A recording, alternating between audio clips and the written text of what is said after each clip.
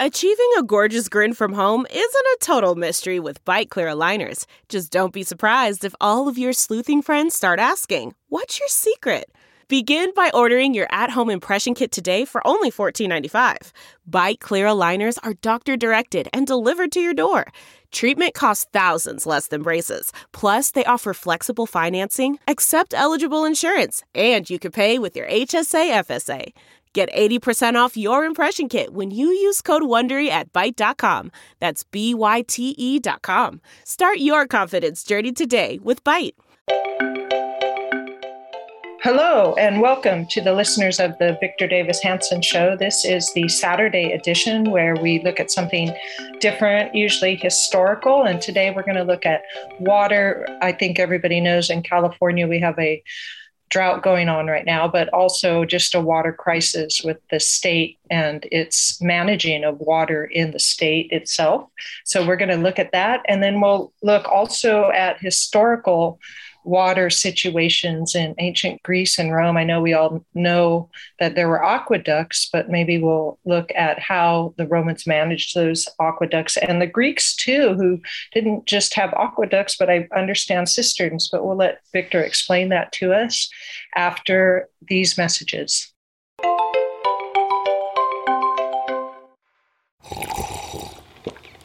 That's not just the sound of that first sip of Morning Joe. It's the sound of someone shopping for a car on Carvana from the comfort of home. That's a good blend. It's time to take it easy, like answering some easy questions to get pre-qualified for a car in minutes. Talk about starting the morning right. Just like customizing your terms so your car fits your budget.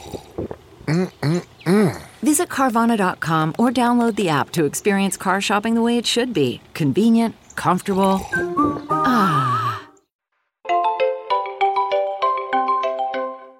Welcome back. And Victor, how are you doing spiritually today? You always ask that. I'm doing well. It's almost mid-March now, and it's been dry and cold in the mornings and warm in the afternoons. And those are the ideal conditions for a late frost for vine blooms, unfortunately, and tree blossoms. But no rain. Every day I scan the California radar map and I see these huge, beautiful, magnificent storms that arise off the Australian or Asian or Japanese coast, and they start to barrel through, and you sort of map them out, and they look like they're going to hit somewhere between Bakersfield, San Diego on the coast and San Francisco, and then bam, they hit that invisible high pressure somewhere around the Hawaiian Islands, and they start to drift.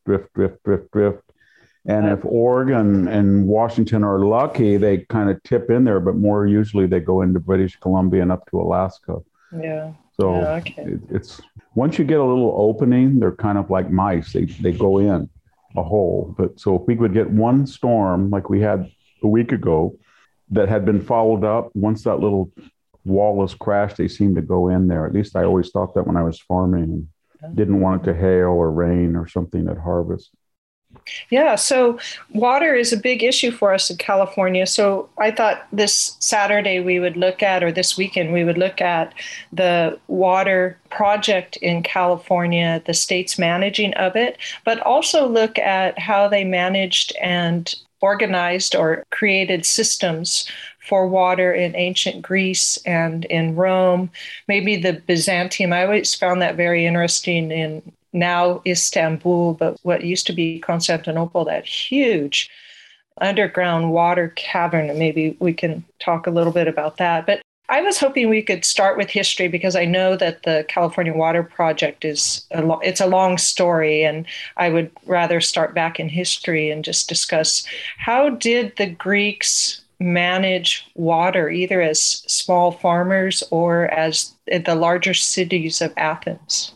Well, you were right, Sammy, to concentrate on the Greeks and Romans because they were Mediterranean peoples. And we're not going to talk about the Vikings or somebody or the northern tribes of Germania because they had water. So agriculture, before we start, everybody remember that the best agriculture has the longest growing season. The longest growing season means the highest temperatures and mild winters, but not too mild, just sort of 500 hours under 50 degrees to give the trees, the deciduous trees, the fruit trees, the vines a dormancy necessary, but then to have a long growing season. You can even double crop, certain species of wheat or vegetables, etc., 2 crops. But you need water, and the long growing season is antithetical to water because usually you want flat land and heat, and that's not where a lot of rain and snow accumulate. So what you look around the world is these civilizations that have mountains, high mountains, like the 15 to 20,000 feet in the Atlas Mountains that have that watershed that go down to Morocco, Algeria, and Tunisia. And that's why the French were so successful. They're colonial viticulturists, for example, or the Andes Mountains. I think they're the highest mountains outside of Asia. And you look at those watershed basins in Chile or Peru, or you look at the Sierra Nevada. I mean, in the summer, it will be 105 degrees in Fresno, and you can go up 7,000 feet in an hour and a half, and it's 70, and the water is gushing down. But that's rare. It's rare. And so the Romans and Greeks had to do something if they wanted to do more than dry crop. Dry crop just means you plant barley and wheat in November when it's kind of raining in a Mediterranean climate. And then it dries out and is harvested in May, and then you're done. You can't irrigate the land. But they had what they called kypois, the Greek small gardens. And we know that going back to Mycenaean times, they had aqueduct types and dams. But because Greece is such a mountainous country, and it has the valleys of Thessaly and Boeotia, but not large ones, it was not a natio. It was not a unified political organization in Greece. 1,500 independent autonomous city-states. So we should not expect that the Greeks, even though they had the engineering skill, would have massive central, I could use the term federal projects like the Romans, and they didn't. But when you go to Greece and you start to read about irrigation, you can see it in Plato's laws about rules governing who gets water and who doesn't. You can look at Mycenaean archaeology and see dams and tiny aqueducts. I should say aqueducts in the sense of on the ground rather than above the ground. And then in Greek times, you can see efforts to tap water, say, in the mountains above Attica. And there's a lot of farms along the foothills of Mount Hymettus, Mount Pentelicus, Mount Penty, and other mountain ranges outside of Attica in the Peloponnese. Mount Taygetus explains why Messenia was so fertile below, but there were efforts in antiquity to bring that water down through rivulets. When you turn to Rome, it's a whole different story, because once Rome was federated, then you see those Pont de Garde. Anybody seen that? The remains of those aqueducts near Nimes in France, they're just spectacular. And if you want to read about it, I think it's Vitruvius's treatise on architecture, where he has a whole passage on the sophisticated surveying methods and engineering skill of the Romans to get a slight, I don't know what it was, 1 or 2 inches per 1,000 feet, and get that incline from mountain reservoirs and get the water, or lakes, and get the water, high off the ground so it wouldn't be polluted. You wouldn't have animals in it, and then it would just go into Rome. And they had 7 or 8 of these huge aqueduct projects, many of which were used in medieval and Renaissance until recently, modern times. But they're quite impressive. And again, keep in mind that most people want to live and work and farm where there's not a lot of rainfall. And where there's a lot of rainfall and snow, most people don't want to live, which would lead us into California, where 2/3 of the population lives south of San Francisco, but 2/3, unfortunately, the precipitation, both rain and snow, is north of California. Yeah.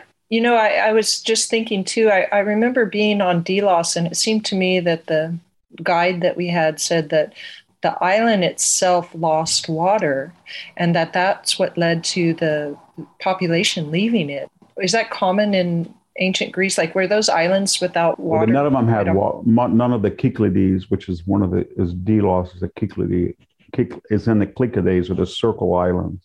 Oh, okay. Kuklos, and none of them have, very few of them, Tinos, Andros, have natural springs. There's an exception. Naxos, I think, does. It's a very well-watered. And the big ones off the coast, the Dodecanese islands like Rhodes or Samos, they have water, but they're very large islands. But the windswept, barren, beautiful islands like, as I said, Tinos or Delos or Mykonos, they don't have water.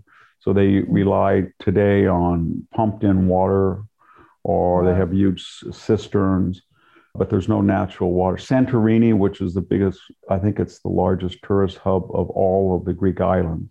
Yeah. It's got enormous problems. It has to have water. It has, I think, a few wells that go way down, but it has cisterns, but most of the water is brought in by ship. Yeah. And so in antiquity, they were very lightly settled, unlike, when you hear about tyrants in the 8th century, 7th century, 6th century, they're all in places like Samos or Rhodes or Lesbos. And those are right off the Turkish Ionian, what is now the Turkish, but then the Ionian coast. Yeah. And didn't they build cisterns? They must have had an idea of how big a cistern they needed to actually survive and irrigate their crops. Well, especially when you have a walled city. And so the most famous in Mycenaean times is called the Secret Cistern at Mycenae. Any of you been there? Now they don't let you go in it. When I was young in the early 70s, you could get a little flashlight or candle and walk down in it, and it had water in it. And it's from the mountains behind the Argolid that fed it. And there's been calibrations on the cubic meter capacity of it. It was well enough to keep a city of 10,000 in water. It doesn't rival, of course, and you mentioned in your introduction, the cisterns of Constantinople, Istanbul. I think I first went there in 1973, about 50 years ago. And at that time, they were smelly and dirty, and you could pay a guy. It was kind of quasi-run by the military government, but you could go out and there was a guy there with a boat, and he would ferry you around. And you could even rent a boat. You had to have a guide with you, but you could paddle. We paddled all around those cisterns, and there was all sorts of stuff in it. But that was designed to keep a city of 500,000 people well supplied with water during a time of siege. And the walls of Constantine were probably the most impressive in the ancient world, and for 1,000 years, from, say, 400 after he passed away. I mean, that legacy from 400 AD all the way to 1453 were pretty stout, and they were only really breached once during the Fourth Crusade. They must have known that water supply source was there. Constantine must have, before he even set his cistern. It's fed by an aqueduct from the mountains around. Yeah, it is. Got it. Oh, wow. That's interesting. They have a natural cistern. Well, most of them were in Athens. If you go to so-called Kolonaki district and you go up Dinokratos Street, you'll see the original waterworks of that part of Athens. And it was based on water coming from Mount Pentelicus, I think. And the water then came down. It was dammed up there, brought down, and then it was harnessed in a cistern and pumped through the city. I'm trying to remember when that went out of use, but now Athens is supplied by not just the 1920s, 30s, 40s Marathon Lake. Everybody should go see it. It's an artificial lake. It's got a little copy of the treasury of the Athenians at Delphi there. It's above 15-minute drive from the battlefield up in the mountains. But most of it comes, if you go to Delphi in a way, you can see this huge aqueduct that the Boeotian mountain ranges, they really are well engineered. That happened under the colonels, I think, in the 1960s, where they brought enormous amounts of water to Athens. Yeah. Did they ever have trouble in ancient Greece or ancient Rome with water disappearing and its whole civilizations disappearing? Because I'm thinking myself of, they always talk about the Pueblo Indians in the late 16th century losing their water source and having to migrate down into Texas. That's a guess of our historians, or even the Mayans going from the lower Yucatan and migrating to the upper Yucatan in the 9th or 10th century, I think it was. Their theories are that the water sources dried up. Do we know of those things in Greece or Rome? There's a big topic in Greece called depopulated cities in the classical period, but most of them if we just accept what the mystery of why the Mycenaean citadels imploded, there's people who have talked about climate change, but more likely they were so centrally organized and so dependent on such a small cadre of redistributionists, scribes, and bureaucrats that when they were decapitated in so-called onsurge of the sea peoples, who I guess in mythological terms were the Dorian, they lost the surrounding administration of farmland and then they were depopulated, but they were on sites. Remember that about a city or a state that vanishes, usually whether it's the area around Carthage or Thebes or any state or city that's wiped out, or Tenochtitlan that Cortez wiped out, they were there for a purpose. So usually there's what they call a continuity of culture. Yeah. Something takes its place because of the natural advantages originally envisioned by the now vanquished. Jared Diamond, whom I debated, I think twice, he wrote, Guns, Germs, and Steel, and then he wrote something, I think it was Collapse. He's got another book out, and it's a 3-volume envisioned project to explain why nature or resource exhaustion or human folly destroys civilization. But if you look at the examples in that book, I think it was called Collapse, he picks things like the arid Montana farming project of the late 19th century, where it was very cold, there wasn't a lot of water, a lot of people were promised kind of in false advertising style by the railroads, go to Montana and be a rich farmer, when, that was the background of the Johnson County wars in Wyoming, Montana, and also a lot of the background of movies like Shane, etc. It was not a conducive environment ever for farming. And the same was true, say, Easter Island that was depopulated, or I think I'm talking from memory, but I think Diamond talked about Pitcairn Island, the survivors of the so-called mutiny and the Bounty mutineers, and Easter Island, and even Roanoke Island. But I don't think you could really seriously say that there was a resource problem or a drought or changing climate that caused those depopulations that are still mysteries. Yeah, well, I was thinking also not just so much about a climate disaster, but things like the Indus River changing its course over the hundreds of years, and whole cities, of course, no longer on its course. So they just disappear without water. And that's what our crisis is. Yeah, we're on a modern example here in California because, as I said, we had some brilliant engineers and visionaries in the 1930s all the way up to the 1970s. We might as well start talking about it. Is that okay? Could we just we can go turn to California, but let's take a moment for some messages here. Yeah. And we'll be right back.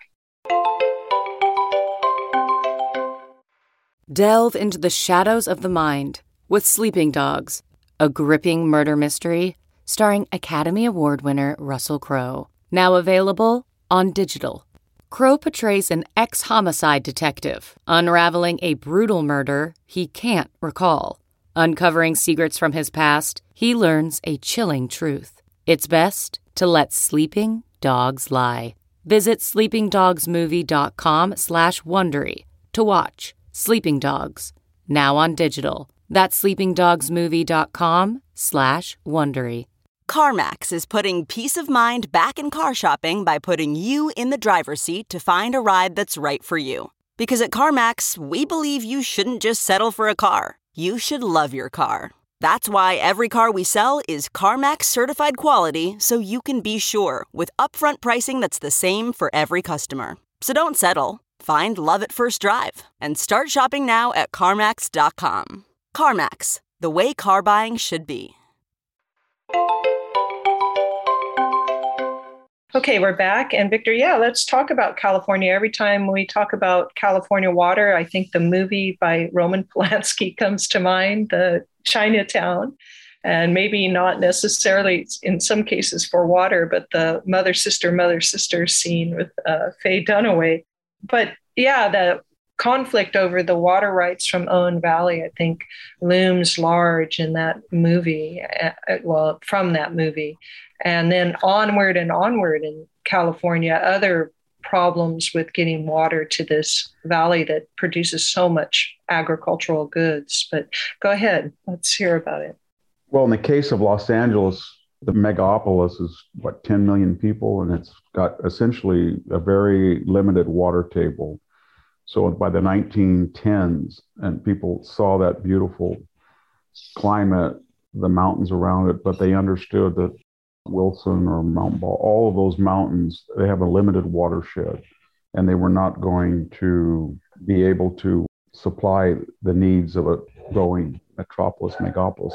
I think you're referring to Chinatown when Jack Nicholson, Faye Dunaway, it came out in the early 70s, 73, 74. The subtext was that there were a lot of crooked corporations and government officials who needed water for this real estate transportation empire, and there was limited places to get it given the restricted watershed. There's mountains around Los Angeles, but there's surely not enough to support a population of even 1 million.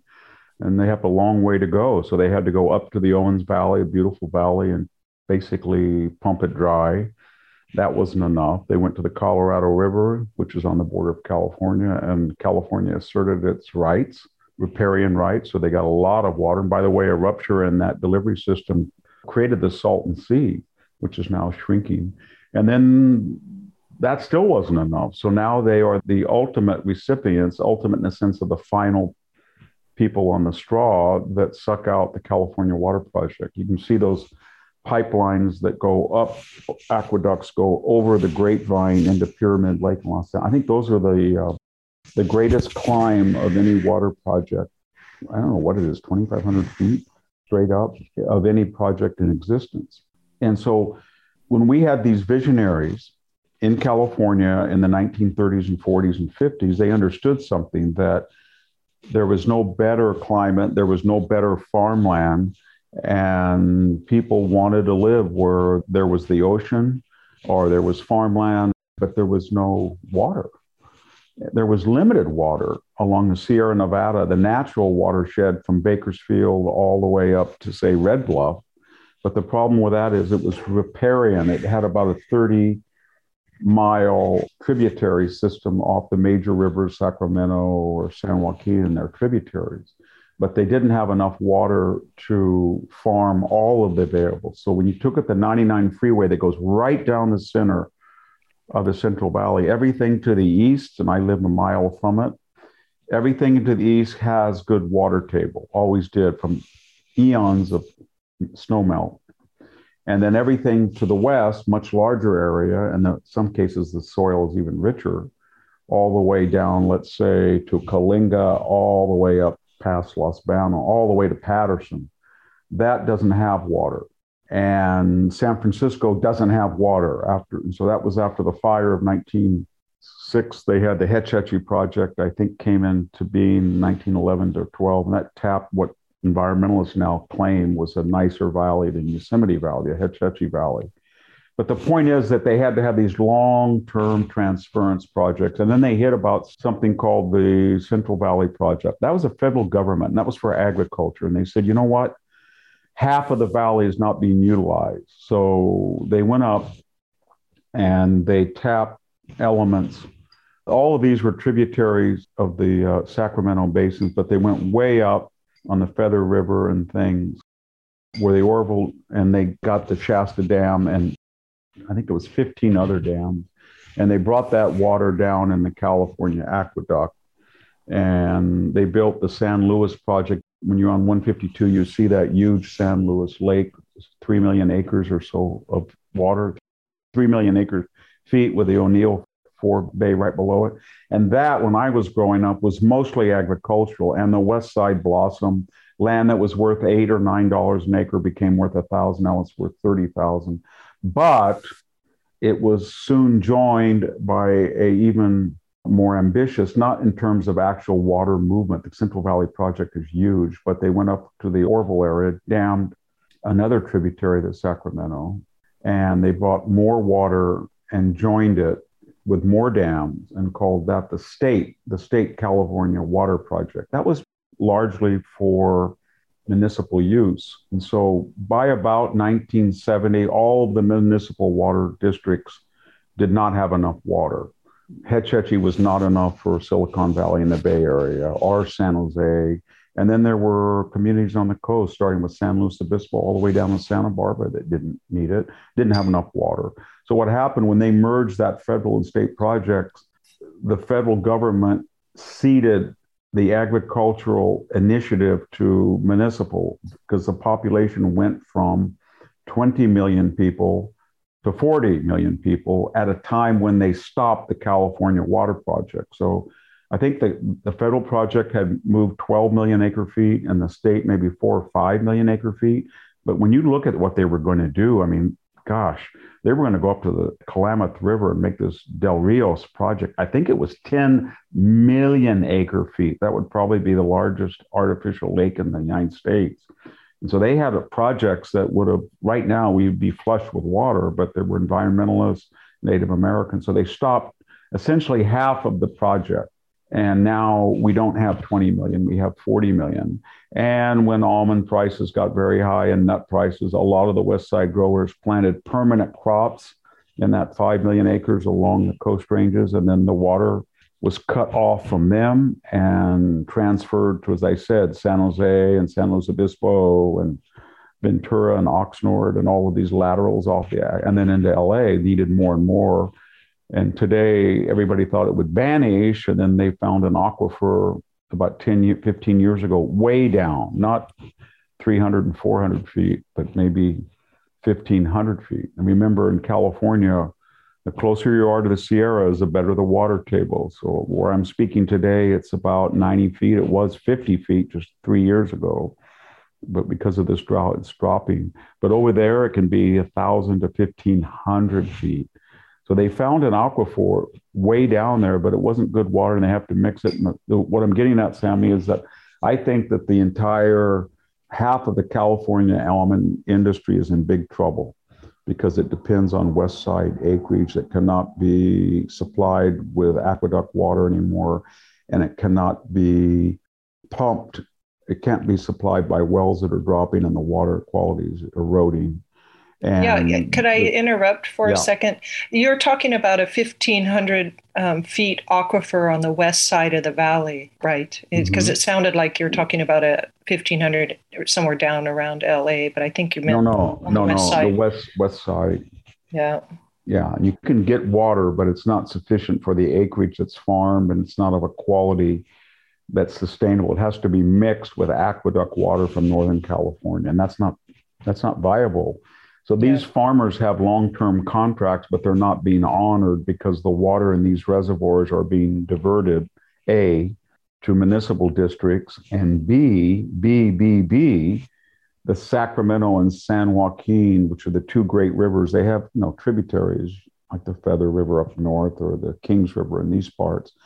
A lot of the water is being let go, i.e. it's not being tapped fully, and it's going out to San Francisco Bay and the estuaries around it for reasons of water quality, which I don't think were caused by too little deliveries, but by 30 plus municipal districts that were dumping nitrogen-rich treated water into the bay, and they want to flush that out. And there's a lot of romantic people that want salmon again going up to the Sierras, which I don't think they did very often in antiquity. They say they did, but these rivers naturally will dry up in the summer unless there are reservoirs. Yeah. Starting in 1912, they started tapping the San Joaquin River up at Huntington Lake, Henry Huntington. Everybody remembers Huntington Library. That was the nephew, Henry Huntington, of the great Collis Huntington. Great in the sense of very wealthy. And so they started to build these irrigation, and they were recreation, and they were flood control, and they were hydroelectric. That was created for hydroelectric to transfer 200 miles worth of electricity to Los Angeles and create the trolley system. At one time at Huntington Lake and Big Creek Project supplied half the electricity of Los Angeles. But my point is that if you want the state to have 40 million people, and you want them to be accustomed to the lifestyle that they've grown up with or they imagine Californians deserve, but you decapitated the natural evolution of the Central Valley Project and the California Water Project. By that, I mean, you didn't build the third stage of it. If you look at the plan, the idea was every 3 or 4 years, there's gargantuan flooding in California, huge rainstorms as a quirk of nature.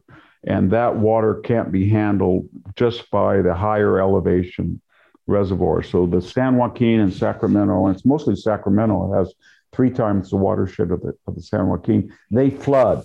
And Reedley, California, right, 10 miles from here, used to have horrendous flooding about every 10 years. So there was an idea. So San Luis Reservoir was going to have something right next to it, about 10 or 15 miles south, called Los Banos Grandes, but it was going to be the same size, almost 3 million acres. And then above Millerton Lake, there was going to be another lake, Temperance Flat. And at the Sacramento River, they were going to have a side diversion in a wet year called the Sites Reservoir. If you had built just those 3, we're not talking about the huge ones up north at the source of all the precipitation near the Oregon border, but down here, and we're talking mostly about Sierra Nevada water in the case of Temperance Flat, you wouldn't have a problem now. You would have right now, 3 years after a wet year, you would still have enough water to get through this drought this year. But boy, you do the worst of both worlds. I shouldn't say both worlds. You do the worst imaginable. You up the population to 40 million. You cut all the reservoirs and you abandon the final tertiary stage of these water projects. And then you begin letting water out of the lakes for salmon. I think it's $50,000 a salmon to truck them in and stuff, and to restore a 19th century romantic vision of what the Sacramento River or the San Joaquin River should look like. And then you have real problems. And so what are those real problems? People start spending an inordinate amount of money to get a longer straw than their neighbor. So look at California rural communities and isolated houses in the rural areas are big farmers. And imagine each with a straw in their mouth, and they're going to go down to this aquifer and suck. And the guys with the biggest pumps and the deepest wells will suck the most. And you can already see systems collapse in the sense of driving out across California, let's say from east to west, and you start to see homes and farms that are empty as you get near the west side as the water table. Essentially from the 99, it starts to drop about 10 feet every mile. And by the time you get out to 41, Highway 41, or it's down to, 200 or 300 feet. When you get out to Highway 33, it's probably down to 800 feet. And when you get out to I-5, you're down to 1,000, 1,500 feet. And so that's the problem. And yeah, you got to do one or two things. You got to tell half the Californians to leave, or you have to say, you know what, we can eat Facebook and drink Twitter, and we can have a nice Google sandwich, so we don't need farmers. And we can put another 40 million people here, but no agriculture. We could do that. Or we could finish these water projects. Yeah. Victor, let's take a moment for some messages and come right back and then talk about California politics to complete this show today. So we'll be right back.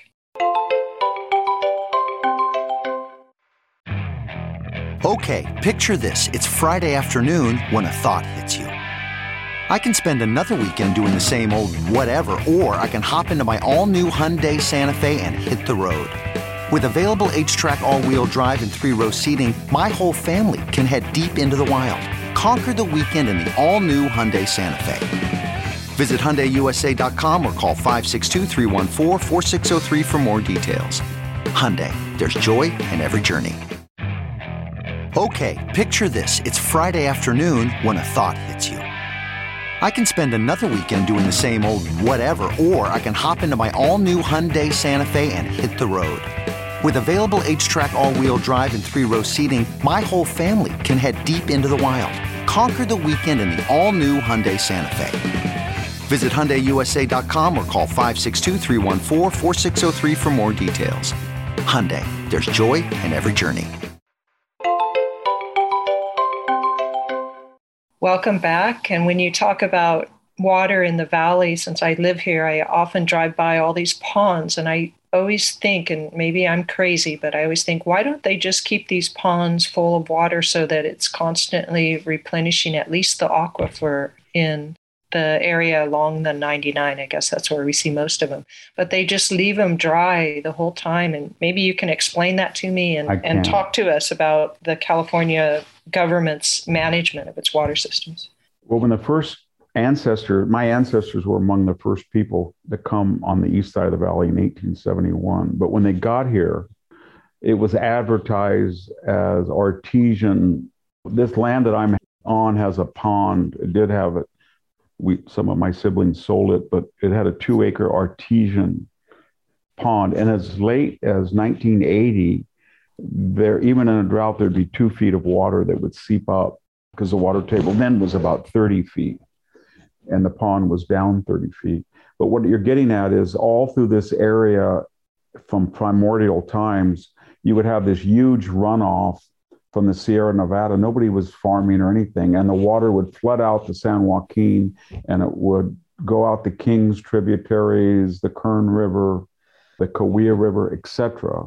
And then they had tributaries that ended in little ponds. So there were natural depressions all through this area. So when farming started, they went up to the Sierra and they began damming some of the tributaries of the Kings River and making irrigation districts. It really took off with a Pine Flat, huge dam on the Kings River. And as I said, the Big Creek Water Project in Millerton Lake in the 1940s.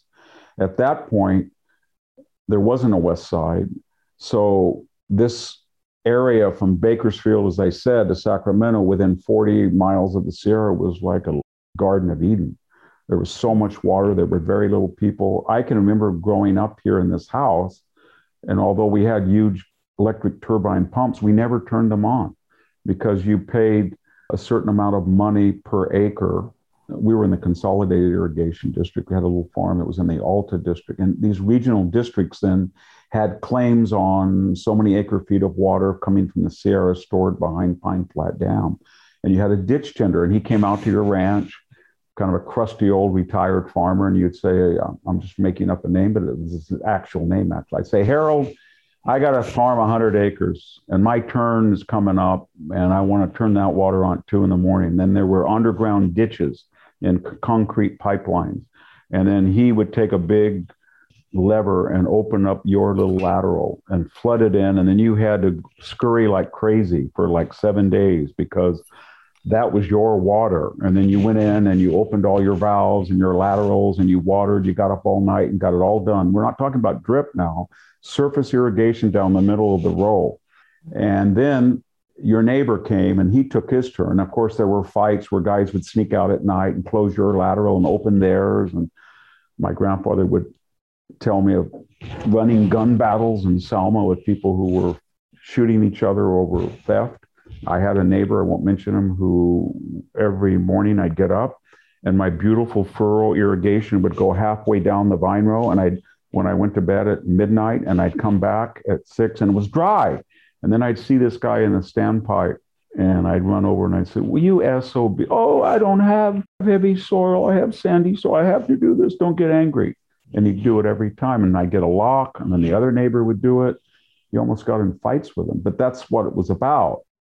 And then about every other year, wasn't necessarily a deluge, but you had a good irrigation year, and each little farm had what they called an overflow pond. So if everybody on your lateral couldn't farm, then you threw it into the ditch. We were lucky enough that lateral pond for our neighborhood was on our property.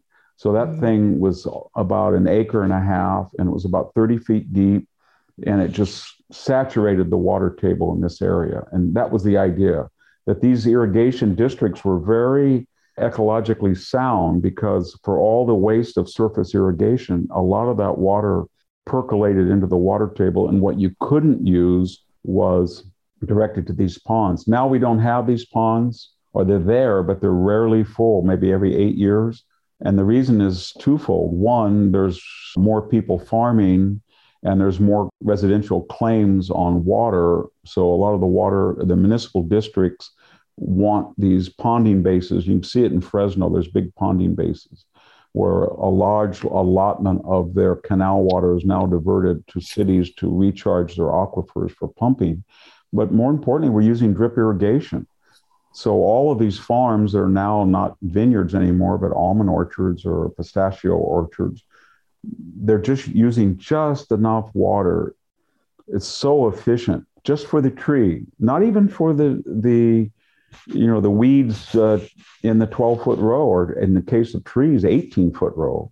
So they have these huge orchards, but they have these little micro sprinklers or drip emitters, and there's no water whatsoever going into the aquifer. Some guys will build their own ponds and get their water allotment, put it in the pond, and then pump out of it. But mostly we're not recharging the aquifer anymore for all of these reasons. And I don't know what the ultimate future is unless there's a change of government in Sacramento. But I have a feeling from my interactions in my other schizophrenic personality, Dr. Jekyll, Mr. Hyde, I don't know which is which, but 4 days of the week I'm Mr. Hyde, I guess, that I'm over at Stanford. And among the people I run into who talk about agriculture and water, I found they know nothing about it, and they care even less to know anything about it. And they don't like agriculture, and they hate almonds, even though, you tell them that you get butter and milk and oil and nuts and bread, all this stuff from it. They don't care. They've been told it's a corporate ripoff of their precious water, that they could be having a nice rye glass yard, in Woodside or something. So they don't like it, and they don't think they need it. And with Facebook and Google and Apple and the $5 trillion in market capitalization, they look at agriculture and they say, we don't need you. But, California is the wealthiest agricultural state in the union by value of its crops. Fresno County is the wealthiest county in the United States. It's the most efficient agricultural producer in the world. And it's run not by your caricatured white people. It never was, in the sense that it was always a magnet for people all over the world who had grown up in Mediterranean climates and had expertise in vines and trees and row crops, but because of social or political conditions, they were denied access to land. So you got these brilliant Basque farmers, you got these brilliant Greek farmers, you got thousands of brilliant Armenian farmers, you got a lot of these German dairy farmers and Dutch dairy farmers. You've got a lot of really bright people from Mexico that were farming, but not on the scale they are now. So when you look at these huge conglomerations, you start to see that they're ethnic people in the sense of non-Anglo-Saxon. They're Portuguese, Armenian, Greek, Arabic, Basque, etc.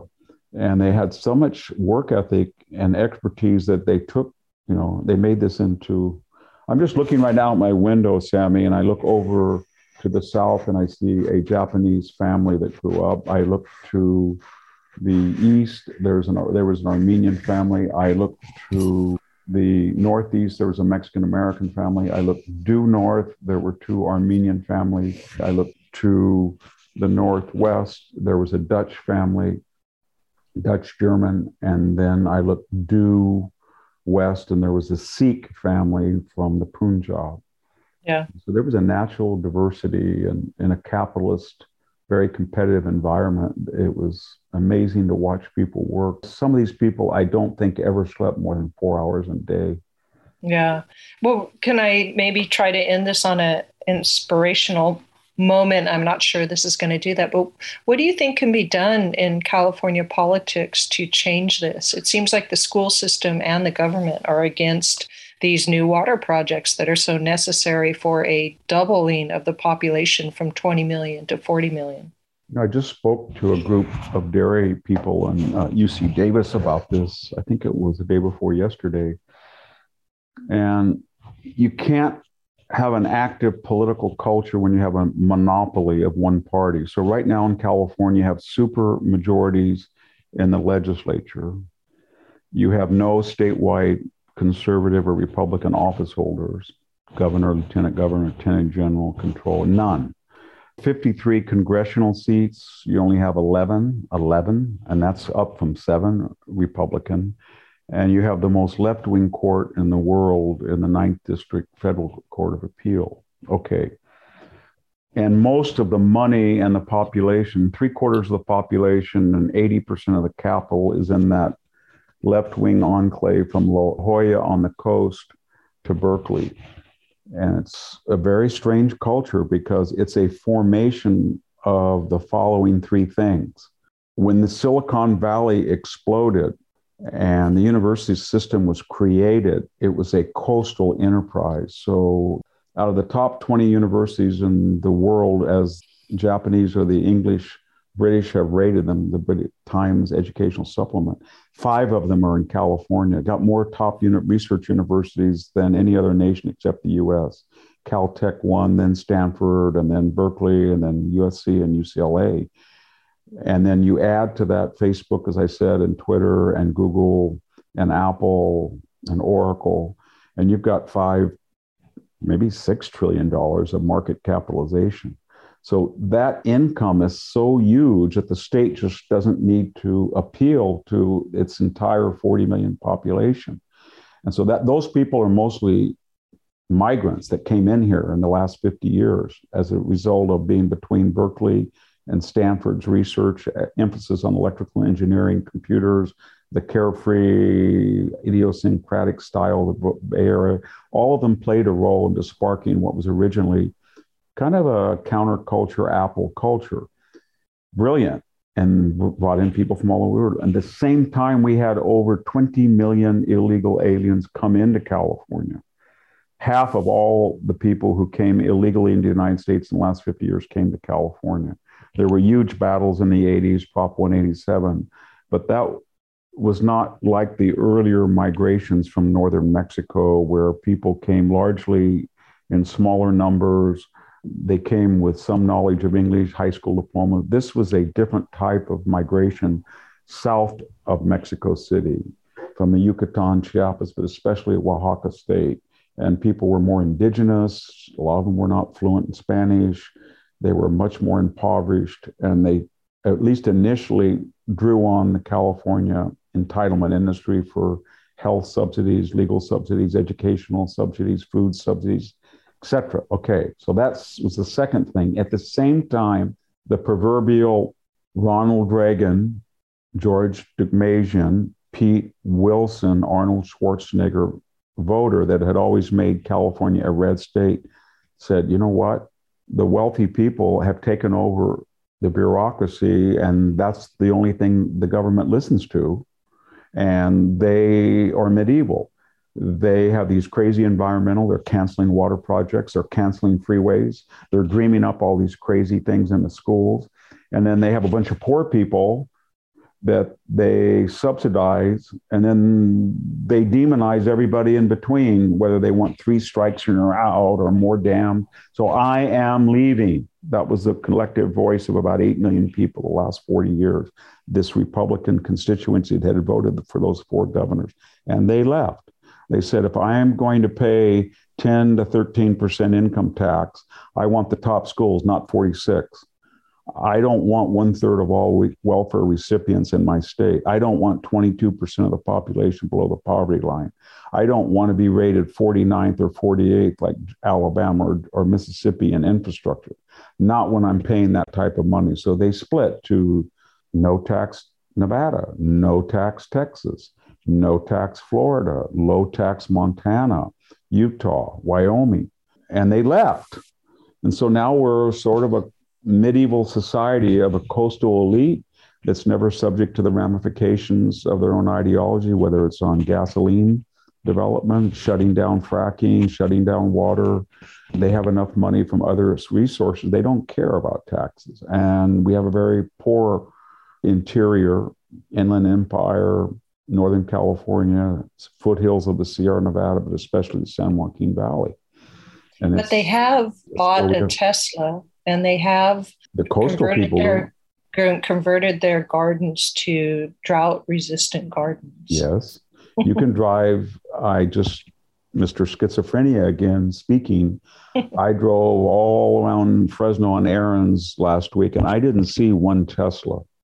So I went on errands in Atherton, Menlo Park, and Palo Alto. I'd say 1/3 of the cars were Tesla, $70,000, $80,000, $90,000 a pop.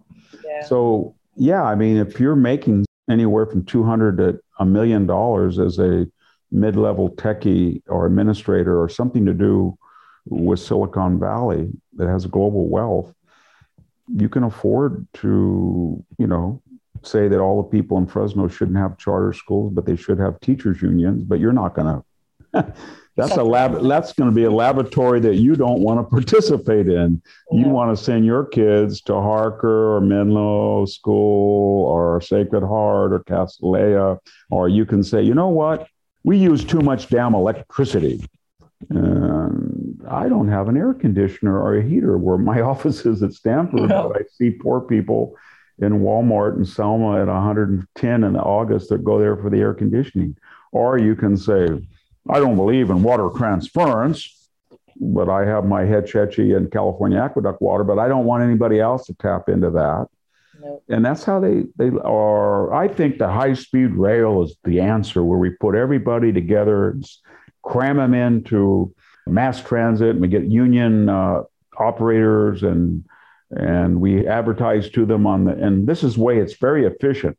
However, I do not want those terminals to be built in San Jose or Palo Alto or San Francisco, not yet at least. So those yokels down there between Bakersfield and Merced, why don't you guys, we'll give you the money to practice out, and $15 billion later, we have Stonehenge disaster. We have these monoliths that are bridges so everybody can see there's something, but not 1 foot of track has been laid. And it's destroyed hundreds of farms, businesses. And meanwhile, the money that went into high-speed rail could have given us a 6-lane I-5, a 6-lane 101, and a 6-lane 99, and saved thousands of deaths on those decrepit, dangerous highways. I don't say freeways. And they don't want that. They think, well, you know what? I don't drive much in Palo Alto. I kind of drive I know people drive from, Hollister in here, but that's not that long. So yeah, give them some nice freeways around the Bay Area, but we don't really care about those other people. They just drive, gas guzzlers, and they're illiterates, and we don't really like them. So we'll do high-speed rail. We'll experiment on them down there, and if it works, we'll consider it up here. That's how they work. They always craft these ideas, the utopian fantasy ideas, that if they go bad, they'll never hurt them. It hurts other people. And that's same thing about the masking and the shutdowns. I'd be at Home Depot in Selma, nobody has a mask on. And I go up there in Stanford, and did you get your test today? And, if you say to somebody in that area, well, I had COVID and I had 2 shots, it doesn't matter. It was a regimentation. It was almost like the left was in this state, goes from crisis to crisis to get, it was, when I go over the coast, it's, oh my God, the theft of the 2020 election, or the January 6th revolution, or the dossier, or Mueller. And then it was COVID lockdown. They have to have a crisis. And now it's, nobody's stronger to get Putin out of Ukraine, but my God, they've gone from collusion, hating every Russian, to hating every Russian who had nothing to do with Putin. I mean, it's a dictatorship. But now that's Joe Biden is on the barricades of freedom. This is a guy who appeased Putin from A to Z and enabled him. And the oil policies enabled him. And every type of deterrence that was destroyed enabled him. And yet somehow this is the latest crisis that we all have to rally around and get all upset about. And that type of mentality that permeates the United States starts in this state for some reason. I talked to a guy in Washington once, a very bright guy, I won't mention his name, and he said, I've been thinking, and I read a lot of literature and theory. I can say about every boneheaded idea that ever occurred in the modern United States, it used to be found, its origins, its genesis, between Harvard University and Princeton University. But now I think it's somewhere between, Berkeley and Stanford, in that little 50-mile corridor. And I think you might be right. Yeah. You're leaving me with a image of a feudal California with some really wonderful castle-like enclaves on the coast, and A lot. Mad Max world here in the inner It California, is. Central It is. California. But I was hoping you would leave me with something like that movie Big Country with Gregory Peck and Gene Simmons, where at the end everybody's going to share the water from the river. But I have a feeling I'm going to be a little disappointed in that. Yeah, I think you're going to be a little disappointed. I am a little optimistic because, put it this way, if I were to reduce my weekly experiences with coastal people versus the interior people, the coastal response to every challenge is, oh no, we can't be done. We've got to consult this person. Have you talked to him? We've got to get the lawyers in it. Oh, I just don't want to hurt it. And when you talk to people here, okay, let's do it. And that's what is refreshing. And that let's do it now has been passed on to the immigrants that were mostly, as I said, Basque and poor Europeans and Armenians and Greeks in this area, to now the dominant population, Mexican Americans. So when my roof is caving in and it's 40 feet off the ground, I get a licensed contractor, and the next thing I know, there's a guy up there way up on the top. He's a U.S. citizen, and he's tiptoeing around with 80 pounds of shingles on his back. And I said, I don't think you can do that. Well, I have a scaffold. Why not? I do it all the time. I have a safety belt. No problem. If you start talking to somebody like in Palo Alto, oh my God. And it permeates everything from the teachers here to the teachers there, to the truck, everybody. And so this attitude that we reached nirvana and now we are the chosen few and we can nitpick and adjudicate and regulate and censor and audit everything to the point of fossilization and ossification and calcification is really demoralizing. And you really saw it, as I said, with all these crises like COVID or something.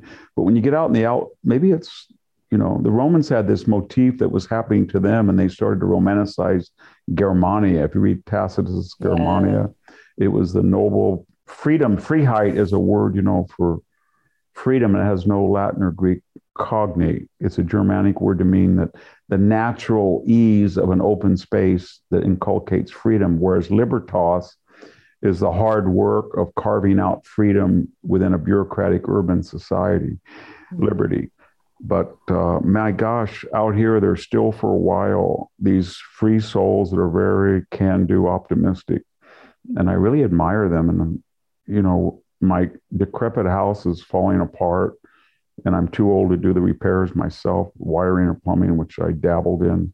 And so when I'm hiring all these people, the roof, the wiring, the insulation, the plumbing, the septic, the painting, the gutters, it's never, oh my God, I just don't know how. Not me. It's okay, this is the job, and here's what it's going to cost you, and you come to an agreement, and we'll do it. Get it done.